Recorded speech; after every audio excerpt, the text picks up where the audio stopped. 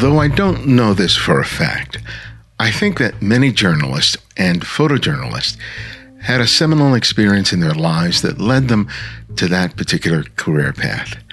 It's analogous to how some photographers felt when they first saw an image appear like magic in a developing tray.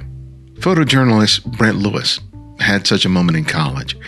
It led him to change his studies from electrical engineering to photojournalism. It wasn't so much the subject of that pivotal story that was so important, but the feelings he had when he raced back to the newspaper, processed his images, and saw them laid out on the front page for the next issue. At the end of the day, it was like, cool, we're done. Page is done. We got the A1 story out. We're good to go. And I remember walking out of there, like, which should be completely tired, but I had like this jolt of energy. And I was walking across the street, heading back to my dorm, and did that. If you ever seen the movie Pursuit of Happiness, like right after Will Smith gets the job, he does like this above the head clap when he's walking across the street. That was me. I did that. It was probably 2 a.m. in DeKalb, Illinois, and I am the only person outside on the street, and I am just clapping. And I was like, that's it. This is what I want to do. Money be damned. We'll talk to Brent about the relationships that have played a role in his career as a photojournalist of color and how it's all led him to his current position as a photo editor for the New York Times. This is Ibarian X, and welcome back to The Candid Frame.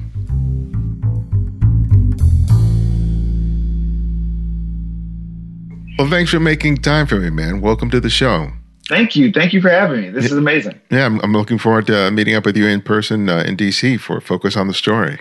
Yep, I will be there with bells on. Yeah. We're planning on some, I think we're taking over the portfolio reviews, and then I'm giving a talk about what yet? I haven't fully figured it out, but it's going to be good. It's going to be good. I'm with you there, man. So every time I go out and do a presentation, I think that, I'll just do one that I've done before, and I never feel comfortable with it. And I just start shaking things up, and then the closer I get to the date, the more I start thinking, okay, what am I going to talk about?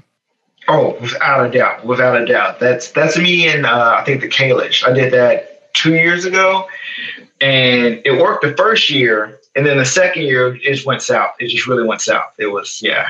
But people came away with some good tidbits, and everyone now loves Bernie Mac's first skit on oh God, what is it? The Def Comedy Jam. Everyone knows that now. Okay. Everyone knows it.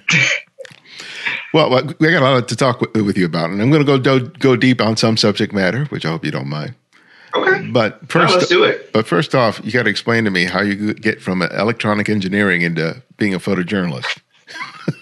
That is quite the leap. That's a good one. That is a good one. Let's just say my mother at first wasn't very happy about that one, to put it mildly. But no. So I was at Northern Illinois University. I was going to be the Black Tony Stark. That was my whole shindig. Okay. I didn't want to make weapons of mass destruction, but it's Tony Stark. And so I was there, and it was the summer before my sophomore year. My granddad always used to carry around this big black box camera. Nothing crazy. It was like, granddad, it's 2007 at this point, or 8 at this point. Like, you should probably get digital. You should probably go digital, granddad. He was like, no, this is a great camera. I've had it for years. And so one day my cousin bought a new house, and he was like, take my camera, go take a picture of my my nephew's house. And I was like, all right, cool, whatever, granddad, give me your old camera. Walk around to the front of the house, open it up, because it's one of these weird ones you gotta open and look down. Okay. And it said Hasselblad, literally said Hasselblad. Okay. And I was just like, wow, what is a black guy from the south side of Chicago doing with a Hasselblad? I don't think I took the picture. I just ran back to the front of the house. I was like, Granddad, it's a Hasselblad. He was like, yeah, I bought it. He started telling me all the stories and what he wanted to do. And so I kind of had a little bit of the bug already. So he gave me his camera, went back to school, wind up running into the shop at the student newspaper. And I was like, oh, cool. I can do this for beer money. This is great. You had your priorities back then, huh? Exactly. It was all in line. So I went and started working in the student newspaper, and I just fell in love with it. It was just this ratio of 90% physics and, C++ coding language and like 10% working at the paper, to by the middle of the semester, it was like 90% photojournalism, 10% going to classes in general at all. So I was just hooked. Left there, realized this is what I wanted to do. I was going to hold off, but my amazing wife, who was our friend at that time, was like, no, this is what you want to do. You're passionate about it. Go for it. Left there, went to Columbia College, Chicago, worked at the student newspaper, and just kept going from there. Got an internship at the Red Eye, Chicago Tribune, and, just the rest is history in a way. Okay, I'm going to pull you back a little bit. Okay, take me. Because when you started working on the paper, you got bit by the bug. And it's like, for me, there's a specific story that I've had that I've shared on the story before, that the moment I did, basically I had an opportunity to tell an exclusive story. It was a lot of action happening right in front of me. I ended up on the front page of the paper, and I was like, people were reacting to it once it got in print. I was like, wow. That's what it was for me. What was the sort of the catalyst for you where you felt like, not just the taking of the picture and seeing it appear on a white piece of paper, but the whole journalism thing? Because, you could have been happy just making pictures, but you got a bigger bug that bit you. So tell me about that spark. Sure. Okay. I don't know how deep you want to go. You want to go there? We take it. We'll go all the way there. It was, I never forget it. It was a student council meeting, base level student housing meeting. Even take it further, like it was in college. It wasn't even student council. It was like the resident housing authority. It was this huge story that was going on in the paper. And they're like, Brent, you and Dave Thomas go over there and you make pictures. He's going to write the story. Someone stole like $10,000 out of the coffers for the resident housing authority, and we think it's this lady and she's on trial. And I was like, oh my God, this is great. This is definitely going to A1. This is going to be amazing. A1, page 1. It was a small, they didn't have an A section. Anyway, so I go over there and I'm already like excited. So I'm like, oh, this is one of those big stories. We get to the door and they're like, whoa, where are you guys from? Like, from Northern Star. I'm from the student newspaper or whatever. And he's like, do you live in the residence hall? And I was like, yeah, I live in the residence hall. I literally live in this one. And they're like, okay, cool, you can come in. But then the reporter was just like, they're like, whoa, do you live in the residence hall? He was like, no, I don't live in the residence hall. Like, you can't be here. So he looked at me, and there's like, I don't know, Joe Brown giving like a kid a tile commercial.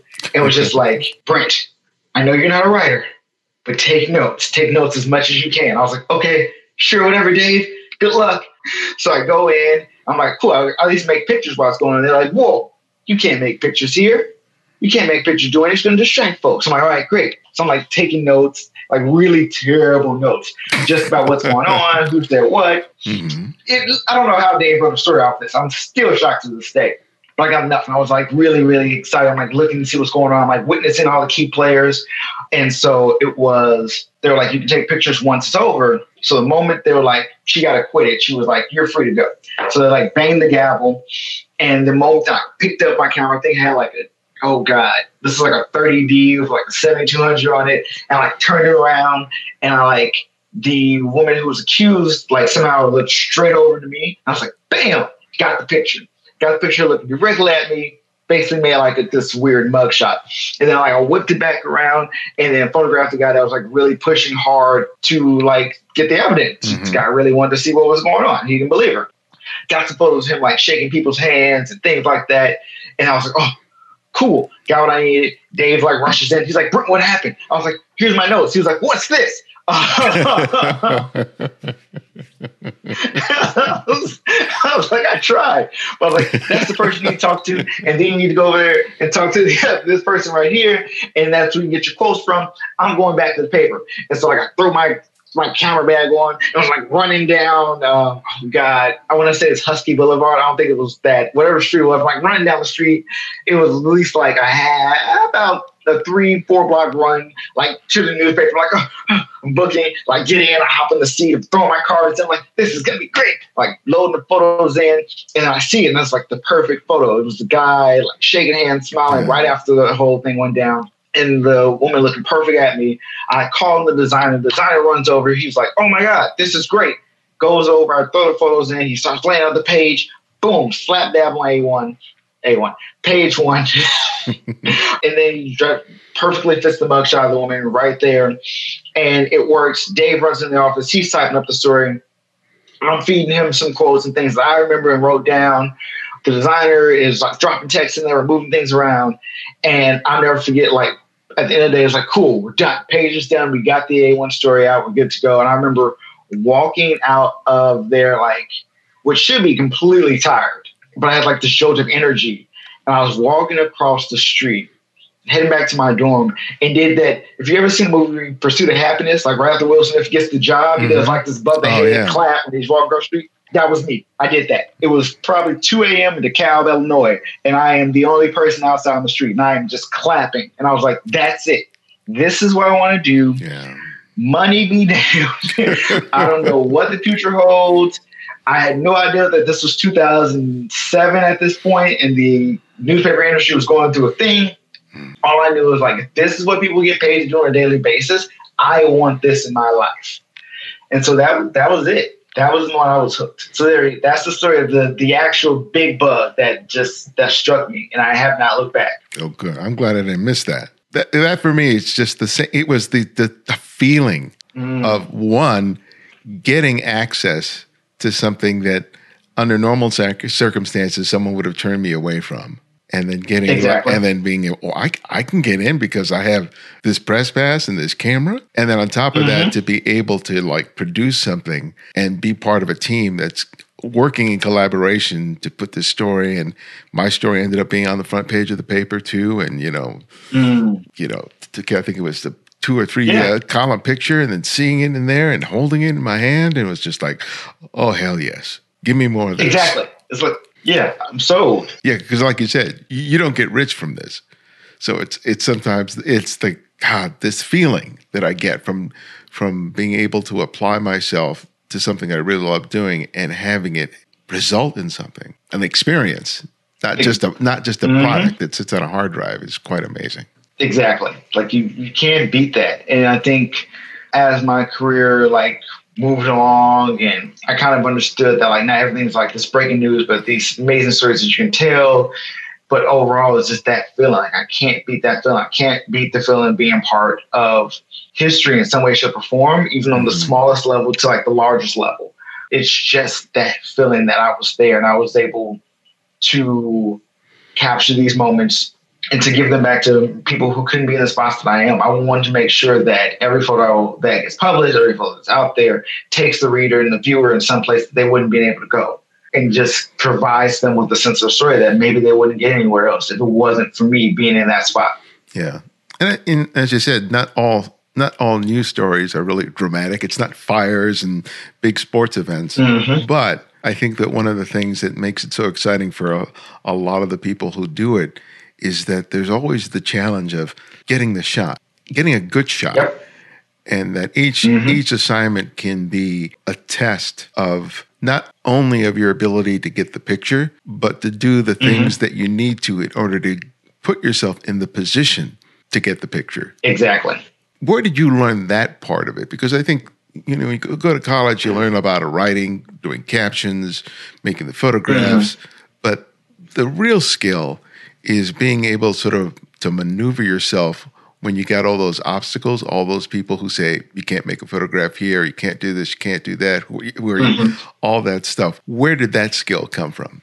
That's a good one. I want to say it began with the idea of kind of started naturally. I was always which I think one of my favorite things, one of the things that took me to where I wanted to be in life was just the idea of working from my heart. And working from just being passionate and just going where I felt it was going to happen. It was just all these bunch of feelings.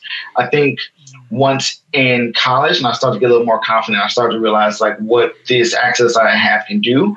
That's when I began finding ways around, looking where the photos are going to go down, understanding, I think seeing a lot more, because I studied photographers, I studied photojournalists, I studied the pictures that were being published in the paper. I studied what was going across the wires, and you kind of begin to take those knacks and you start to look for those hints. And you're like, all right, cool. I think it was a Scott Rosami photo of this dunk competition. He was in the rafters with a 600. And I was like, I would never figured to even go that way. And so it just became this instinctual thing about where the action is going to go. So that's why I kind of just really I think I got that confidence to try those things and go after and just realize and understand and being part of the story to a point where I knew where it was going to happen, where the action was going to go, and a lot of luck. I'm not gonna lie, there was a lot of luck attached to a lot of the pictures I've been able to make, but it's just putting yourself in those places and finding and just kind of assuming where those spots are going to be. And working on a newspaper, you have to be sort of an everyman because you have to shoot, spot news, feature stories, sports, portraiture, product stuff. If someone's doing a food article, that's a lot of experience that you basically have to develop in order to be adept at all of those things. What do you think was one of the bigger challenges that you faced in terms of being effectively diverse in that way? Oh, God. It was not fully understanding all of that was needed. So I remember being in college and they wanted everyone to take like a studio lighting class. I was like, I need studio lighting. I'm about to work for a newspaper. Why would I need to light anything in the studio? That's crazy. I don't need to know about strobes and flashes and power outputs and tools and techniques. You're crazy. Little did I know, very quickly during my internship, I found out that all this stuff is extremely important very, very quickly. So for me, I think what the challenges were, all of that, majority of things I didn't have to really set up myself when it comes to the portraits, when it comes to the still lifes, when it comes to things like that, came very naturally. Like I had experience with that. I can work on that on my own. I can work on that in assignments, whatever it is. When it came to those bigger things, that's where I had to set goals because I knew that it was certain things I was not great at. So every year from about 2011 to about whenever I guess finally hung it up, which was 2016, like I had a goal. And 3 of those goals straight were working on my lighting, working on portraiture. Because I knew I was absolutely horrendous. If anyone wants to go down a rabbit hole, find my photo of Tom Hanks. That shows you where I was at in 2011. Yeah, 2011. It was gone off terrible. If you can find it, good luck. But no, it was just really identifying what they were and just going after them hardcore. So after I got reprimanded hardcore for a terrible photo of Tom Hanks that I really don't want any of you all to look at or find, I knew that was where I had to improve. And so I would go out and I would look for portrait assignments. And I would look for ways to do it better than I was doing before. So I would start experimenting with light. I would start working with some of my friends. I can pull off a portrait using natural light, but let's not. Let's try to see what happens if I just bring 1 flash in and then bring 2 flashes in. So I think that was really that understanding of putting things in my tool bag, as the amazing John H. White would say. So I started building that toolkit. And so I just knew whenever I needed something, I'm like, okay, cool, I know the light now. I can use this light here. Or even to the point where like lighting started to cross over into like my sports. I was like, okay, cool. You know what? I'm going to bring this strobe to this basketball gymnasium in the middle of Ohio because no one's actually going to tell me I can't, and try to see what that looks like. So it was all these things that kind of like grew over time that I just knew I had to bring in that toolkit because I knew they were missing because I looked at the pictures I was creating and they didn't look anything like what Alex Garcia's was looking like at the time or what Brian Casellas were looking like or what Nancy Stones was looking like. I'm bringing everyone from the Chicago Tribune. Yeah. My heart. But yeah, it's just a bunch of realizing where my difficulties were and just attacking those and just going after them and being like, next time I have this assignment, I'm going to knock it out the park. So for everyone that looks and finds the Tom Hanks, go look up the Selena Gomez photo next. And that shows you what a month, if less than a month, of work at Portraits would do. So you did an internship, right? Where was it? I had one at the Red Eye, which is the smaller daily paper of the Tribune, and then the Chicago Tribune. Okay. You eventually worked at the Denver Post, and I think and now you're at the New York Times as an editor. But tell me about that time as in the internship. In retrospect, because a lot of people are listening to this show who are in college are looking for internships because they want to get into journalism. In retrospect, what do you think is important about after you've gotten the internship in terms of making the most out of it? Because everybody thinks about getting the internship and that's going to lead to something, but they forget something. There's something in the middle of that. So for you, what's the takeaway that anyone who gets an internship, regardless of what paper they're at, it's important to remember? Okay, well, looking back for me, I wish I would have asked more questions and asked for more help, asked for more feedback, which is something that I look at now as a photo editor. And I wish I could give more feedback, but I really don't have it half the time to just alone myself be like, hey, yeah, here's take some feedback about the assignment. But if someone asks me, then I'm like, all right, cool, boom, this is what I thought. This is how I think you can get better. This is what I can do next time. For my internship, I really wish I would have asked for more feedback. Also, I wish I would have figured out more story ideas. That was one thing. Before I got the Tribune internship, I had an internship lined up at Tulsa World, which is in Tulsa, Oklahoma. And I did all levels of research. I'm talking about I knew the demographics. I understood how the east side and the west side of the city was divided because of this riot that everyone knows that happened in 1921 now. Shout out to Watchmen. I knew stories I wanted to dig up. I knew people I need to make contacts when I landed on the ground. I knew places I needed to go. I knew like a church I needed to visit and just hang out at because I know they're going to have some amazing connections. Like you can ask me anything about Tulsa, Oklahoma, and I had it on lock. But when I got to the Tribune, Chicago Tribune, which wound up coming in after that, which I had to leave Tulsa behind, I didn't do that same research. I was just like, it's my city. I know my city. And I think I was just way too comfortable. And I didn't do the research. And I was just like, I'm going to do a story on the south side of Chicago. Great. And it was not until like almost the middle or end that I really was like, okay, housing is my issue that I really want to dig into. And I started to realize, oh, Cabrini Green is the place I need to go. And I want to find out what happened to the residents there. But I was already halfway through the internship. So yeah, so it's as in feedbacks, do a bunch of research beforehand, read everything you can get your hands on, and be confident. Be confident, make those mistakes now. Don't feel like you need to be perfect. Don't feel like you need to knock every single assignment out the park, and just try. And at the end of the day, like, do you, be you. You're the photographer that they called. They were like, they had 100, 200 applications, and they picked yours for a reason. Yeah. You have a way of working, a way of making pictures, a way of doing amazing journalism. So that's what they want. They don't want you to fit in their box of what they have. If anything, they probably want you on staff for that 3 months to shake that staff up. I remember, I want to say Callahan O'Hare was the intern at the Denver Post when I was there one year. And I think just her energy, like she was young and fresh at that time. But just like her energy brought a whole different vibe, and the way that she thought about pictures and the way that she made pictures, I want to say inspired others to be like, oh, let me try that. Let me go this route. It even inspired me to be like, oh, that's what the kids are doing now.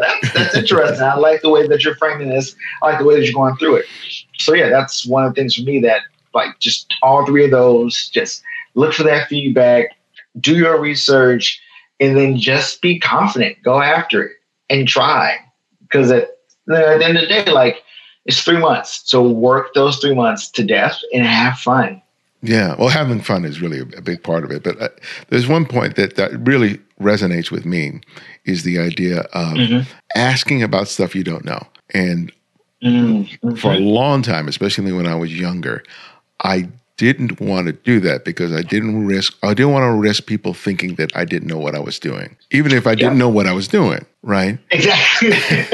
Yes. And I think for people of color who who already feel sort of not part of immediately, you know, where you could be the only one in the room and you feel like people are going to judge you in a way that's different from their peers, it's really difficult to broach that and say, hey, I need help with this, right? Yep. You know, it's something I've dealt with for a long part of my life, even older, you know, but I think that idea of you can still be confident and still ask for help. And I think that people think that if you're confident, you're never asking for help because you know everything. And it's like, no, I'm confident enough to know that I need to ask for help. Exactly. And it's really about using that confidence. Like people are like, oh my God, that person's so confident. Like, yeah, but they're confidently going to ask for help at the end of the day. That's what it's really all about. Like, I'm going to be like, hey, you know what? I don't know this. Explain this to me. Because at the end of the day, and what that in turn does, it allows them to move forward confidently knowing that they've asked for help and confidently knowing how to do the next step or whatever it is they couldn't solve beforehand. So, I love that one. Yes. And one of the things it does, it builds the camaraderie. It creates the relationships, right? Yeah. Because if you're there, thinking, I got this stuff on lock. I don't need anybody's help. I'm not going to talk to anybody. I'm just going to, kick everybody's butt with all my pictures. That creates a different kind of relationship in a newsroom or any place. And very, very quickly. So you had the opportunity to go to the Eddie Adams workshop. Yes. So, and that's an amazing experience. Tell me how pivotal that was for you in terms of your career. Oh, God. So I was at Eddie Adams 2012. So I was 25. Red Team. Shout out to John Moore, Jamie. But that was a huge moment for me. First off, like, as you can like kind of break down so far, I didn't go to one of the OUs and Mizzou's, one of the big legacy schools that turn out amazing amounts of photojournalists. I think when I was at Columbia, we had Pablo was gone. Pablo, who's over at the AP. Oh, God, Andrew Nails, who was still freelance, and Todd Pentacopoulos were like the people from Columbia who've done things. So when I first got in, I was like, oh, my God, this is amazing. Someone actually liked my work, more or less above anything else. But for me, it was just getting there. Step one, I think, was just this gigantic sign of approval. Like we just had that conversation about confidence. For me, that was like a stamp of approval. Like, yo, you're part of 2,500 other amazing people who have gone through this. And out of this 100, you're great. You're here for a reason because there's thousands that apply. So it was this A, confidence boost. B, it was just being in a room with these legends. It was just people I ironically just found my notebook for when I went in 2012, and I had all these names of these people, like these amazing photographers. I wish I had it downstairs. I don't have it downstairs. It was just like, I want to meet with Jim Estrin. I want to meet with John Moore. I want to meet with Tim Rasmussen.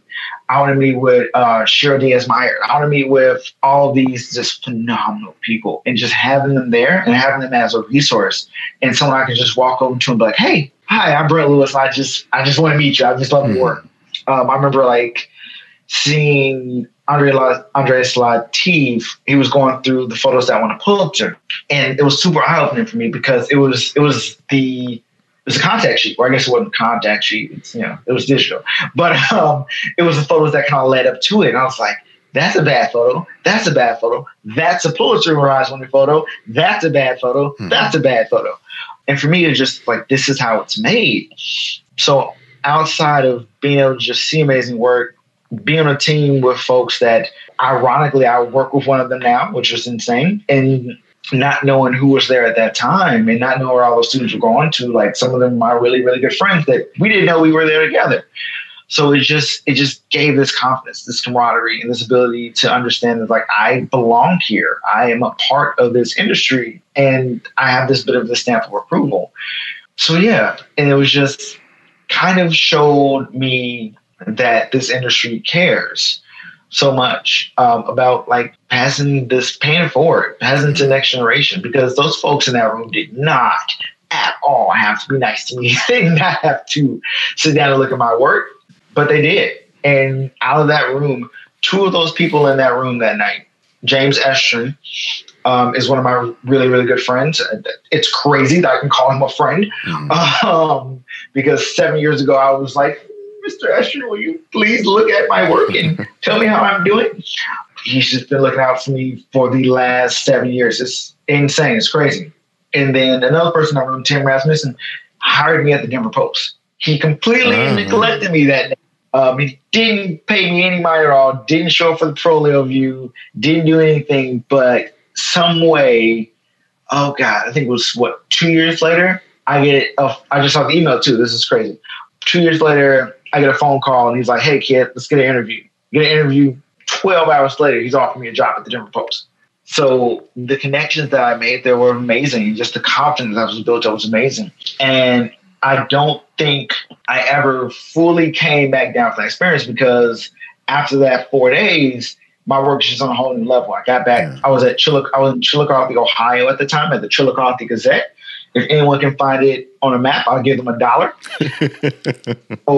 But I got back and I was just on fire to the point where, like, I had a photo at the time, Frank Robertson, and he was just like, I don't know what that workshop did to you, but like, your level is on a whole new spot. I can't even tell you where you're at right now because you're way beyond where you were when you left.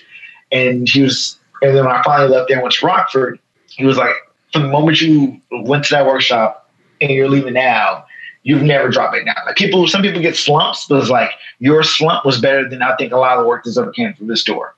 So yeah, but between the connections and everything, I thank the workshop. And I go back every year they will ever have me. Well, you had one experience there that really struck me when I heard about it, which was when there weren't that many people of color there, and one of them won an award, the South African photographer. And then tell me what happened immediately afterwards. That was kind of like an experience. Let's just say that. Yeah, it was one of those moments that like you also realize how few of you there are in an industry. Oh God, I can't remember his name, but the photographer out of South Africa did some amazing work doing the workshop, and they give out awards at the end of everything. So he won the Nikon award. So he got like I think a D4 was the camera at the time, or a D3, probably D3. He got like D3, a 24-70, a 7200, with some flashes and all this stuff. So he won the award, and I was like, cool. And so immediately afterwards, they go into like this whole party spiel, and like everyone's having fun, you're dancing, and there's drinks and stuff like that. And so people start coming up to me. It's like this one guy walks in, he's like, "Oh man, congrats!" And I was like, "For what?" He's like, "You won the award." He's like, "Nah, man, that wasn't me." And I was like, "Oh, I'm so sorry. Yeah, goodbye." And so that was like one. I was like, okay, cool. You you live at that time 22 years as a Black person in America. You're like, it happens. Yeah. I can't be offended by every single one, or I wouldn't have enough time in the day to sleep. And then it happened again. So I came up with, "Oh man, congrats! I love it! Oh, what are you gonna do with the camera gear?" And I was like, I didn't win any camera gear. And it's like, "Oh, are you sure?" Like, yeah, I'm 100% positive I did not win camera gear. I was like, "Oh, my bad. Sorry about that, bro." Yeah. And then finally, like a third person came up, and at this point, I'm like, all right, it's too far now. He was like, "Oh, congrats, man. I'm a blah, blah, blah. What's the name?" I was like, "It's the other Black guy. The other Black guy. There's two of us here. It's the other Black guy. The skinny one. I'm the bigger Black guy. The skinny Black guys. Oh, my bad, man. I'm sorry." So when I think I had like one more time, and then I was just like, "And we're done. We're done here."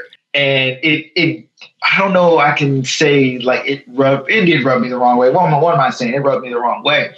At the end of things, but also showed me that like it shouldn't just be two of us here, and we don't look anything alike. But also that's just where the industry was. That I'm pretty sure people in that room didn't understand that there were two Black folks there. Like they just didn't know. So yeah, it was definitely an experience, putting it mildly, but it showed me that we have a lot of work to do. This industry has a lot of work to do. A lot of work to do when it comes to people of color, especially Black and brown folks, which, I feel like we've gotten better. We'll probably get some more of this later, but we have a long way to go, especially in 2012. It's a long way to go. And that's not long ago. I mean, not that long ago, because I could have said in my time that, yeah, things are getting better. But when I hear a story like that, it's like, it should have gotten a hell of a lot better by 2012. Exactly. Yes. You would imagine. Like, I probably got let me see. I probably got some shirt from a concert in 2012. Like, it shouldn't be. This shirt that says, "No, it's the other Black guy." Exactly. It's the other Black guy. I mean, honestly, if it happened a fifth time, I would have walked up on stage and like, "Excuse me, everyone. It was the other Black guy.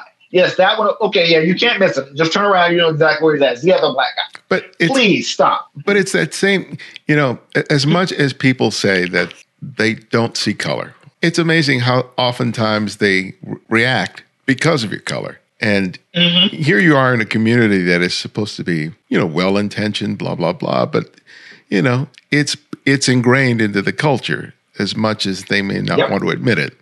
But, and I know that you've experienced going on assignment where all of a sudden they look at you and they go, "Oh, where's the photographer?" All the time.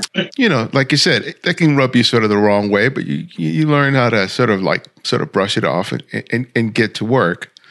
But is it frustrating sometimes that if you're the only one on staff, that you don't have somebody to talk about that with, because sometimes when you're experiencing in isolation, it makes such experiences a little more difficult just because you don't have somebody you can vent with. And I think that can be kind of burdensome, especially when you're young and trying to build up your career. So tell me about contending with those moments, even though you kind of like let them roll off your back as they accumulate, it can be a bit much.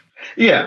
And for me, I think the easiest term to like even sum this up is just the idea of like slightly blessed that like I've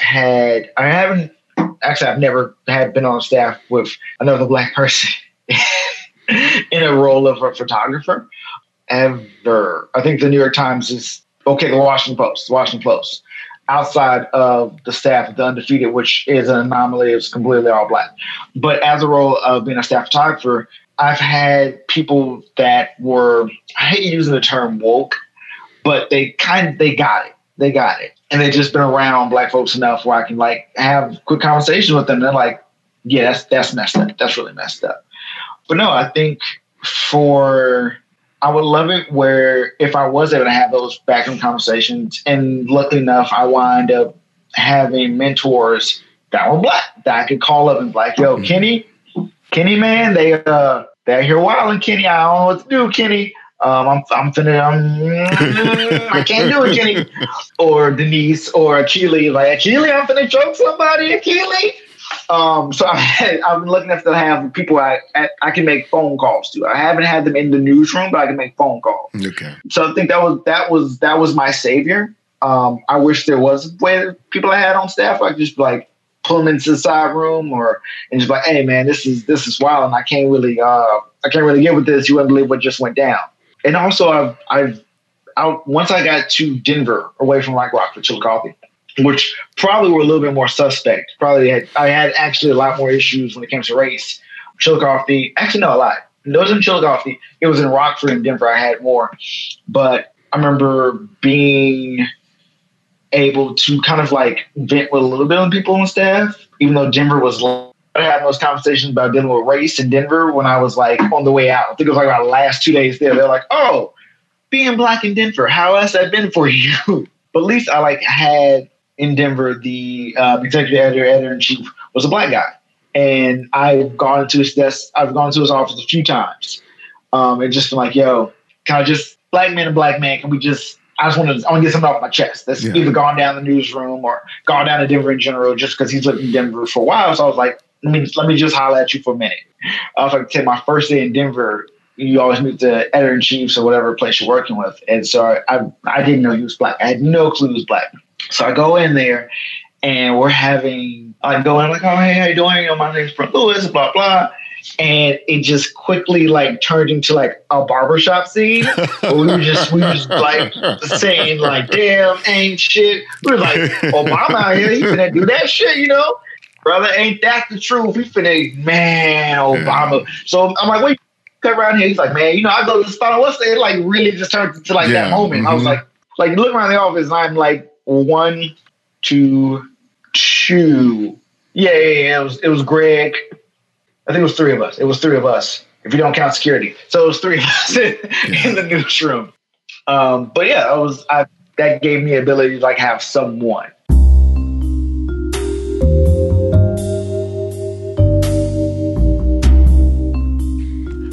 Now, I know that many of you have been thinking, I need to get around to supporting the Candid Frame. But then stuff comes up. You forget, and you only remember the next time you listen to an episode. I get it. I've done the same thing myself with the groups that I support with a monthly donation. But I can tell you that once you do it, you don't have to worry about it. And you also have the satisfaction of knowing that you are supporting something that you appreciate and enjoy. So why don't you put this show on pause for a moment? We're not going anywhere, and go to patreon.com/The Candid Frame and sign up to contribute $5 or more a month. Come on. Just pause it right now. It will only take a few minutes. Right now. Thanks. Well, you got to do the role of an editor at the Washington Post and now at the New York Times. So you're on the other end of this now, where you're able to, hire photographers and things like that. And one of the things I was really kind of curious to hear, since you've had experience on both ends of the table, we talked about earlier about the way people get into photojournalism. People go to Missouri, Columbia, one of the big sort of photojournalism schools. They get internships. Mm-hmm. They manage to get into like Missouri Photographic Workshop or Eddie Adams. Mm-hmm. And, those things, all of those things basically serve as a channel for, the photojournalism industry. And the access to those really, each of those sort of narrows the pool of people who have access to the decision makers. And as you said, you went, there were probably only one or two other people of color there. So, people of color in general, yeah. Yeah. So my question is to you, especially now, in terms of, accessing the decision makers, there's a large number of photographers who didn't go to those universities. They basically have just gone out, they started shooting, they started hustling, and they may not be able to get into, one of those institutions or can't afford to do an internship, right? So because newspapers, magazines say they want to open it up, and one of the things I often hear about is like, well, I'm not seeing that work. Right. And I think part of it is like, well, it depends on where you're looking. Right. But, exactly. But what can both the photographer who's not coming through traditional, well, let's start there. What can photographers who are not in those traditional, basically pathways, what can they do when they don't have the advantages of another group of people that did? So that's the $1 million question. That's the question that has been like keeping me up late at night, just because I co-founded Diversify, and that's a way that we've been opening up pathways. But that's not everyone who's out there making amazing work knows about that, because even that you have to know Diversify even exists. You have to be somewhere attached to the photojournalism realm in general, just because of how social media works. It's not like this wide blast that goes everywhere, and every human being that's ever seen it is going to apply or even want to get on, or how that works. So as many people that I've been attached to because I've become aware of because of Diversify, there's probably at least another 5 or 10 out there that I will never know. So for me, it's always just been about, this is honestly what keeps me up at night. It's trying to go out and find ways to make those connections. I feel like there's many ways that we have the internet. The social media world is so amazing, honestly. People are able to make those connections. I had kids from high school that are who are reaching out to me. I have kids who are in college shooting for the New York Times, which is incredible. I didn't even know anybody at the New York Times when I went for the portfolio view or Eddie Adams workshop. I get people requesting sit downs with me, coffee, whatever, to show their work all the time now, because they can find people on social media. They can find my email address. They can do things like that. They can hit me up. So I think for me, it's always kind of identify where the work that you want to do is being done, right, and either reach out to those gatekeepers. We're going to call them gatekeepers, so I don't have to go down the whole photo editors, director of photography, whoever might be in that spot of hiring. Reach out to them, kind of see what information they want. This industry is sometimes hit or miss, but it's overall pretty hit. I've met some amazing people who easily could have wrote me off 7 years ago, and I've been working at Kinko's right now. Reach out to those people, ask for advice. Do that. Reach out to photographers. I think that's another one of the avenues that I would take. If there's someone whose work that you are really leaning towards, that you're really liking, that you're really enjoying, that you want to do, or you can see yourself doing that work, reach out to them and work social media for that way. Because I can pinpoint maybe 5 or 6 people in my office that use Instagram to find new photographers that do amazing work and get hired by the New York Times and become usuals because they saw a post on Instagram or they saw them on Instagram. They did something like that on Instagram. So like use social media, reach out to people. Don't be afraid to like drop an email. Believe me, I get cold called all the time. People send me cold emails all the time. People have no clue who they are in the universe. It's like, hey, I want to check my work. Or hey, can I come out of the New York Times? And for me, not gonna lie to you, my people of color, I have an open door policy. I don't know if the New York Times wants to know about that. I don't know if they might have just found out. But like, if you call me up and I know that you want my peoples, I'm gonna be like, you know what? Just come out of Times. Because for me, it's all about being in that space, being able to see yourself in that space will allow you to one day envision yourself in that space. You can't. It's hard to believe it until you see it, and so once you see it, you can believe it. So that's why I have a slightly open policy. Come on through. You want to come hang out? Sit on the couch. I remember Deshaunay Jackson out of Cleveland literally hit me over the cold email. It was just like, hey, I'm enjoying the work that you're doing. Diversify. I think she was referred to me from another friend of mine. She's like, I'm in New York. I don't know who to reach out to editors wise. And I was just like, come through. Come by the Times, sit on the couch, let me see what you're working with, let me see what work you have going on. And now she's on fire. Like I waited to get her like in the system and everything at the Times. And now she's doing amazing work back in Cleveland. And now that she's at that point where I'm ready to start sharing her with my colleagues, I'm like, oh, you guys should check her out. She's in Cleveland. And everyone's like, oh, her work is phenomenal. Her work is amazing. So now, we'll see if she be getting some calls soon from colleagues and stuff. But that's what I feel like at this point, you have to work your way in other ways because we're all not going to get super lucky and have Rihanna like tweet our photo and wind up on the cover of Time. It happens. It has happened. But it's not always what's the way that's going to happen. But it's just like do the work, make the contact.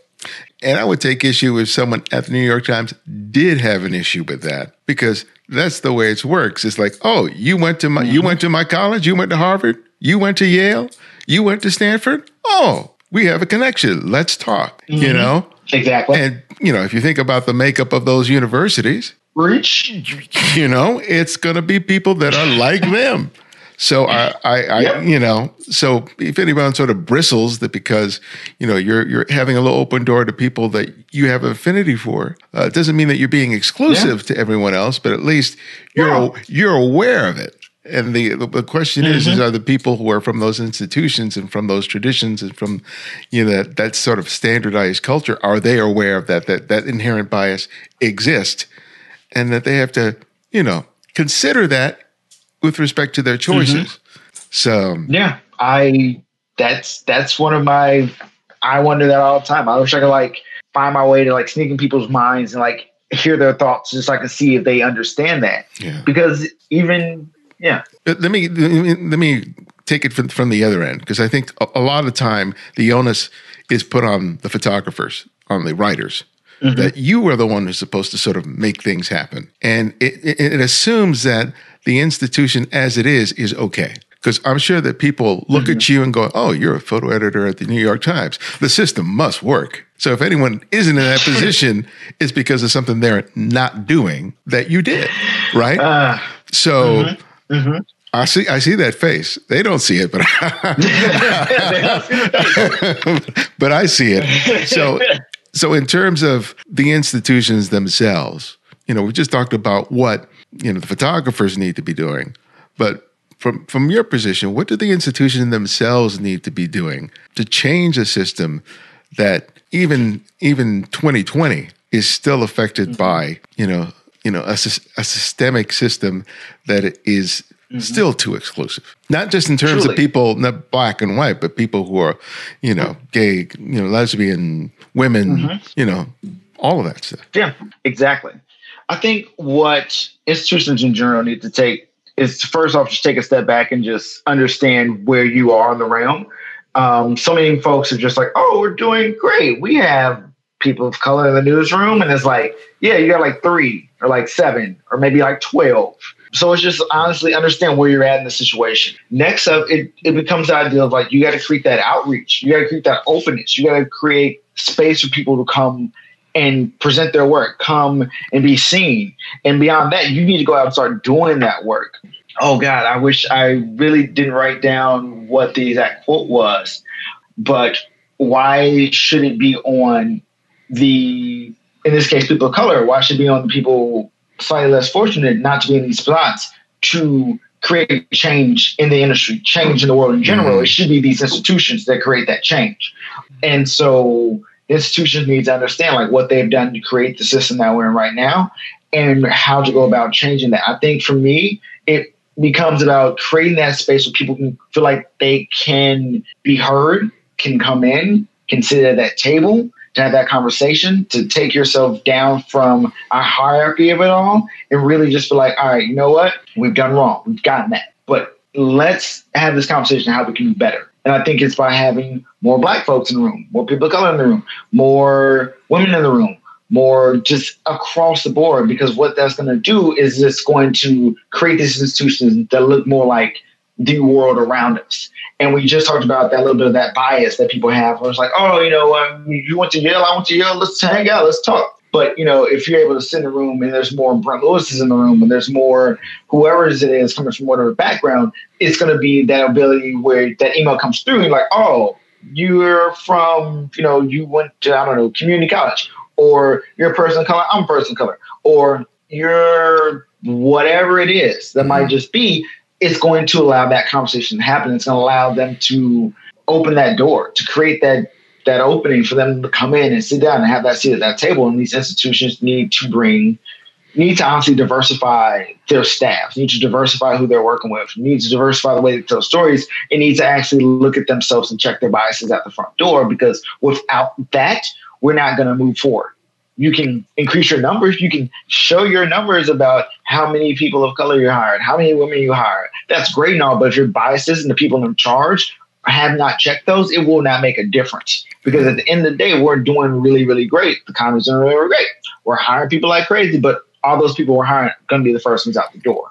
So it becomes, for me, at the end of the day, just like, look at yourself in the mirror, take that onus upon yourself to go out, to reach out, to find the places where you can see growth and development, and that you can push the energy that you have, that you're pushing into your friends or people who went to your alma maters, and use that to encourage the next generation, the people who don't look like you, and strip those biases back.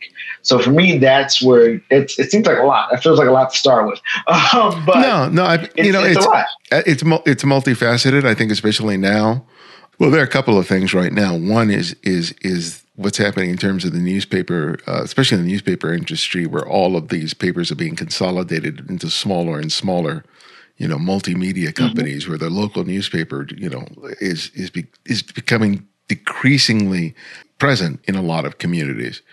But also, it's just in terms of the audience is changing, and I think that there is something to be said for creating a staff and basically a group of people putting a paper that are telling the stories in ways that the people whose communities are being reflected in the paper feel like it's being told in a way that they feel is relative to them, rather than using this sort of mythological belief in objectivity, which doesn't really exist. No, not at all. And we're historically, any community, whether it's Black, whether it's Latino, et cetera, it's often been told from one singular objective. And while you can have, some diversity in the newsroom, that doesn't automatically translate that individual or a couple of individuals is able to have enough impact into how the editorial staff ends up thinking that this story should be told, right? Exactly. So, and I think that's what, we're kind of speaking to, because as much as I would love to see more diversity in terms of photographers and writers and editors, it's just like, it's the whole collective that has to be aware of the fact that, the way we've always done things may seem to have worked, but it only seemed to have worked for a certain group of people, not for everyone. So exactly. Like having the people in the room really it makes a difference, but it doesn't at the end of the day, because they're not given the onus to feel like they have the ability to stand up and have those tough conversations and raise those issues. Then what does it really do? Like, what is that person more than just a token? Like, Like, you got to give them that space. You have to give them that onus and give them that belief that they're here for a reason, outside of just checking a box, outside of just feeling really good about yourself because you made a hire. You can tell me, but is it increasingly harder to do that with less staff positions existing and so much work being relegated to freelance artists who don't feel empowered to be able to express themselves in this way? Is that a big issue? Exactly. That's a huge issue, honestly. And it's an issue that I feel we haven't fully come to grips with. I think we're still in that idea of like balancing things out when it comes to who we're working with and how we're telling stories. But it's a huge issue because some freelancers just don't feel like they have that ability to speak up, to be like, no, this isn't the way that you should do it, unless you have a relationship with that editor. Like, I have a few people that gave me pushback on a way that they thought I was going to cover a story, but this is what it's about. They were both white men. One person came to me and was like, you know what? I don't think we should tell this story about Appalachia this way. And I was like, that's funny, because I didn't want to tell that story anyway, because I also lived in Appalachia for a very long time. And I know what these people are like. And the other one was like, you should probably get a woman to tell the story. I'm like, yeah, I probably should. That's cool. Thanks for flagging that. But like, I've never really had many like people of color, many people from the backgrounds push back like, this is not the way the story should be told. And I don't know if they're doing that with other editors. I don't know if they're doing that with other people in general. Feel like they have that onus outside of folks that you have like deep relationships with. Because like, I hope that all the photographers that I've worked with feel like I'm that person you can completely push back on. But, you know, when you're relegated, only way that you're going to get that call the next time is to leave that good feeling with that editor. Makes it a little more difficult to do that. Mm-hmm. Now, when you got offered to be a photo editor at the New York Times, tell me about how all that happened. Oh, okay. That's a good story. So at the time, all right, I'm going to say shout out to sorry to Kevin Merida. You're going to hear this, but it's real. This is what happened. He was my boss at Undefeated. So Whitney Richardson was leaving to go to start her new job in London. She was a photo editor, one of my favorite human beings in this universe. And they were like, cool, we got this spot opening. At first, I wasn't going to apply for it, honestly, because that's just what you do. You're like, oh, I'm not good enough to be at the New York Times. I was still at the Undefeated at that time. I was the senior photo editor of the Undefeated. And so I was like, all right, great. You know, at that point, I knew I got some inroads at the Washington Post. I was trying to get at the Undefeated. So I was like, let's just go that route. You know, I was tight with Dudley Brooks at the time. I was great with Marianne Golan. I knew the staff very well from my time in D.C. So I was like, well, it seems like a route. And then James Ashton, who we just talked about beforehand, these connections, was like, hey, the job opening's going. I'm in the newsroom. I want you in the newsroom. You're amazing. We need you. And I was like, I don't know, Jim. It's the New York Times. He's like, no, you're good. You're solid. You're really, really good. So I went, I applied, didn't think anything of it. You know, it's one of those applications you just feel like, all right, whatever, it's not going to happen. And so randomly enough, like the conversations were already happening at the Washington Post, and this looked like that was going down. And then Michelle calls me, who was a former DOP at the New York Times, and was like, hey, we want to bring you in for an interview. Now, I was afraid of this lady. I've been afraid of this woman for like my entire career. We have been in rooms together. She's been on panels. We're doing portfolio reviews. I would never show her my work. I didn't want to even talk to her unless I was going to come correct. Like I want to be the best level of myself before I talk to Michelle at all. So she calls me and she's like, we're going to bring you in for it, and we're going to do I think it was a Skype interview. I think that was the first one. So we did the Skype interview. Skype interview went great. And then randomly enough, I was happened to be in New York covering something for the Undefeated. Once again, so sorry, Undefeated. I love y'all. And so I was like, I'm already in New York. Michelle was like, oh, you're in New York. How about you just, you can just meet the staff, meet the photo editors, meet Megan, meet everyone else. I was like, okay, cool. Great story. How long do we have? Can I go through the full Go ahead, man. This is podcasting. We can go. Yeah. Okay. So I'm covering this thing for at the Undefeated. I'm all the way in New York at this time. I had absolutely nothing. I parked my car in a spot where I was pretty sure I was going to get towed. It was like not an overnight spot at the train station. I knew I was going to get towed. So I hop on the Acela. I fly back to DC at like, I get into DC like 10 or 11 p.m. at night, go pick my car up. I called my wife when I was on the train. She was like, hey, I was like, hey, I got an interview at the New York Times back in New York. She's like, why did you stay in New York? Because they were going to tow my car. She was like, okay, cool, I understand. So she like throws our kid in the car, like run in the house. I get my suit. I put my suit in the car. We hop back in the car. I drive back to New York. Like literally just came from New York. Oh my God. Drive back up to New York. Sleep for a total of, we get there, had to be like 2 a.m. My son at this point is like 2. I think he had to be 2. He was giving me no more than 2. Sleep for like 3 hours. I'm up, throw my suit on, go to the interview. I had to tell that part of the story because it makes it that much better. It was great. We have an editing test. It all goes well. And then basically I get back. I'm back in D.C. And the Washington Post calls. I'm like, hey, Brent, we want to hire you. I was like, oh, okay, cool. This is amazing. Yeah, that's great.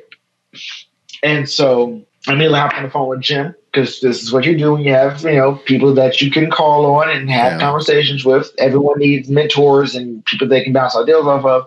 So I called James. I'm like, hey, this is what's going on. He was like, you should probably just call Michelle, lay it flat on the ground. I was like, cool. So I called Michelle up. I was like, Michelle, the offer's on the table from Washington Post. I got to make a move. All right. This is one way or another. It's going down. She's just like, hey, we don't move that fast at the New York Times, which they do not. I love them dearly.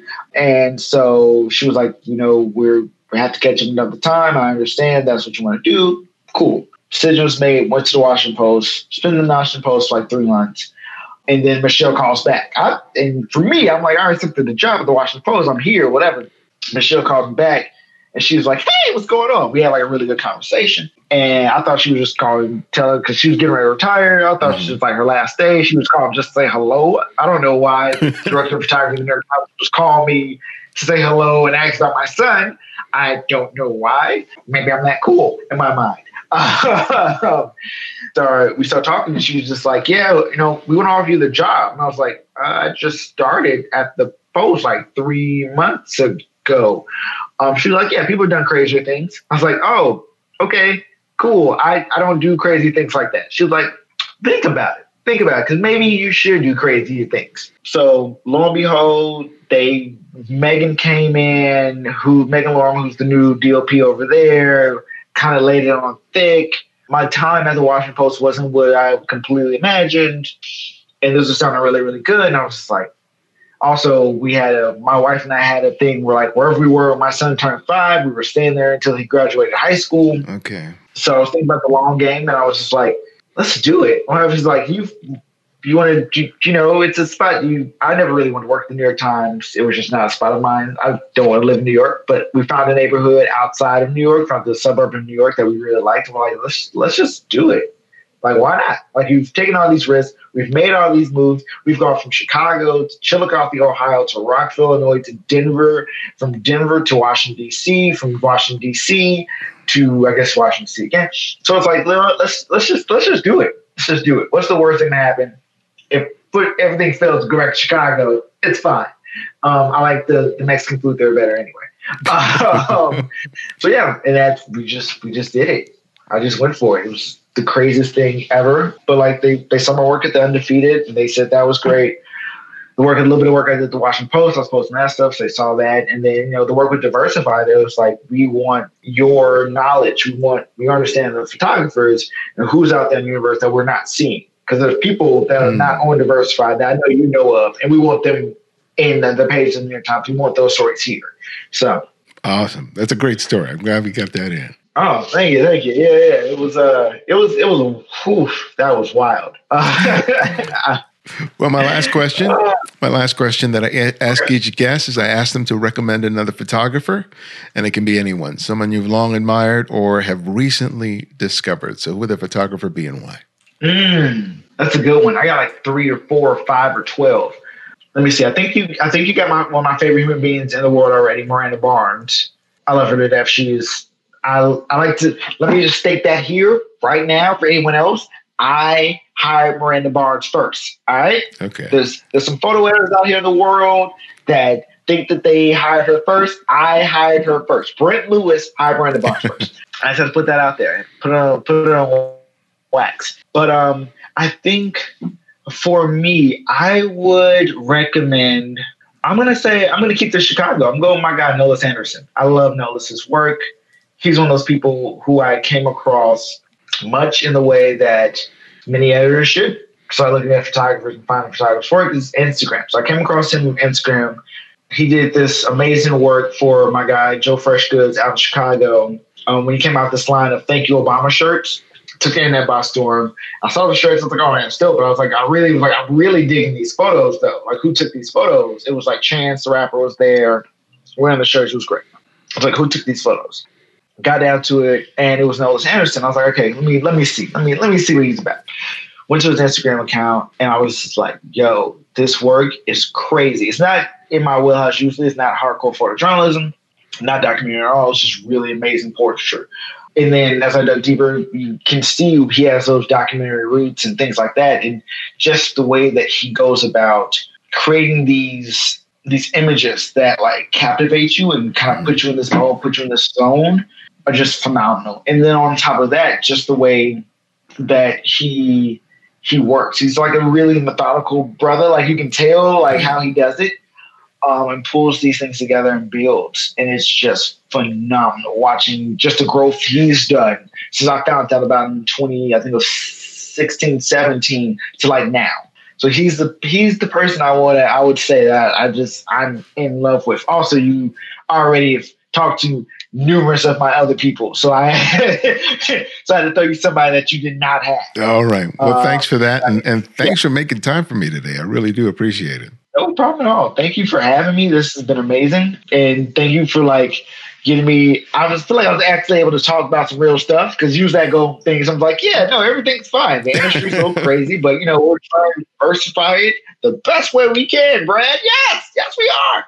So I was able to actually have a real conversation. Like, yeah, man, it's crazy right now. It's just wild. And we gotta do better. We don't do better. I don't know what we're gonna do yet, but I'm working on it. I'm a secret squirrel inside the base. That's your new T-shirt, man. Secret squirrel. Better trademark that. I'm telling you, I will. It's going T-shirt. Like, I'm your inside. Need to know anything about? I got you. You want to know stats? I got you. Yeah. Anybody want to come through the times? I got you. So like, I'm leaving the door open. Doors open. It's not even cracked. I'm not even hiding anymore. Doors just wide. Just come on through. Anybody want to come on through? Come on through.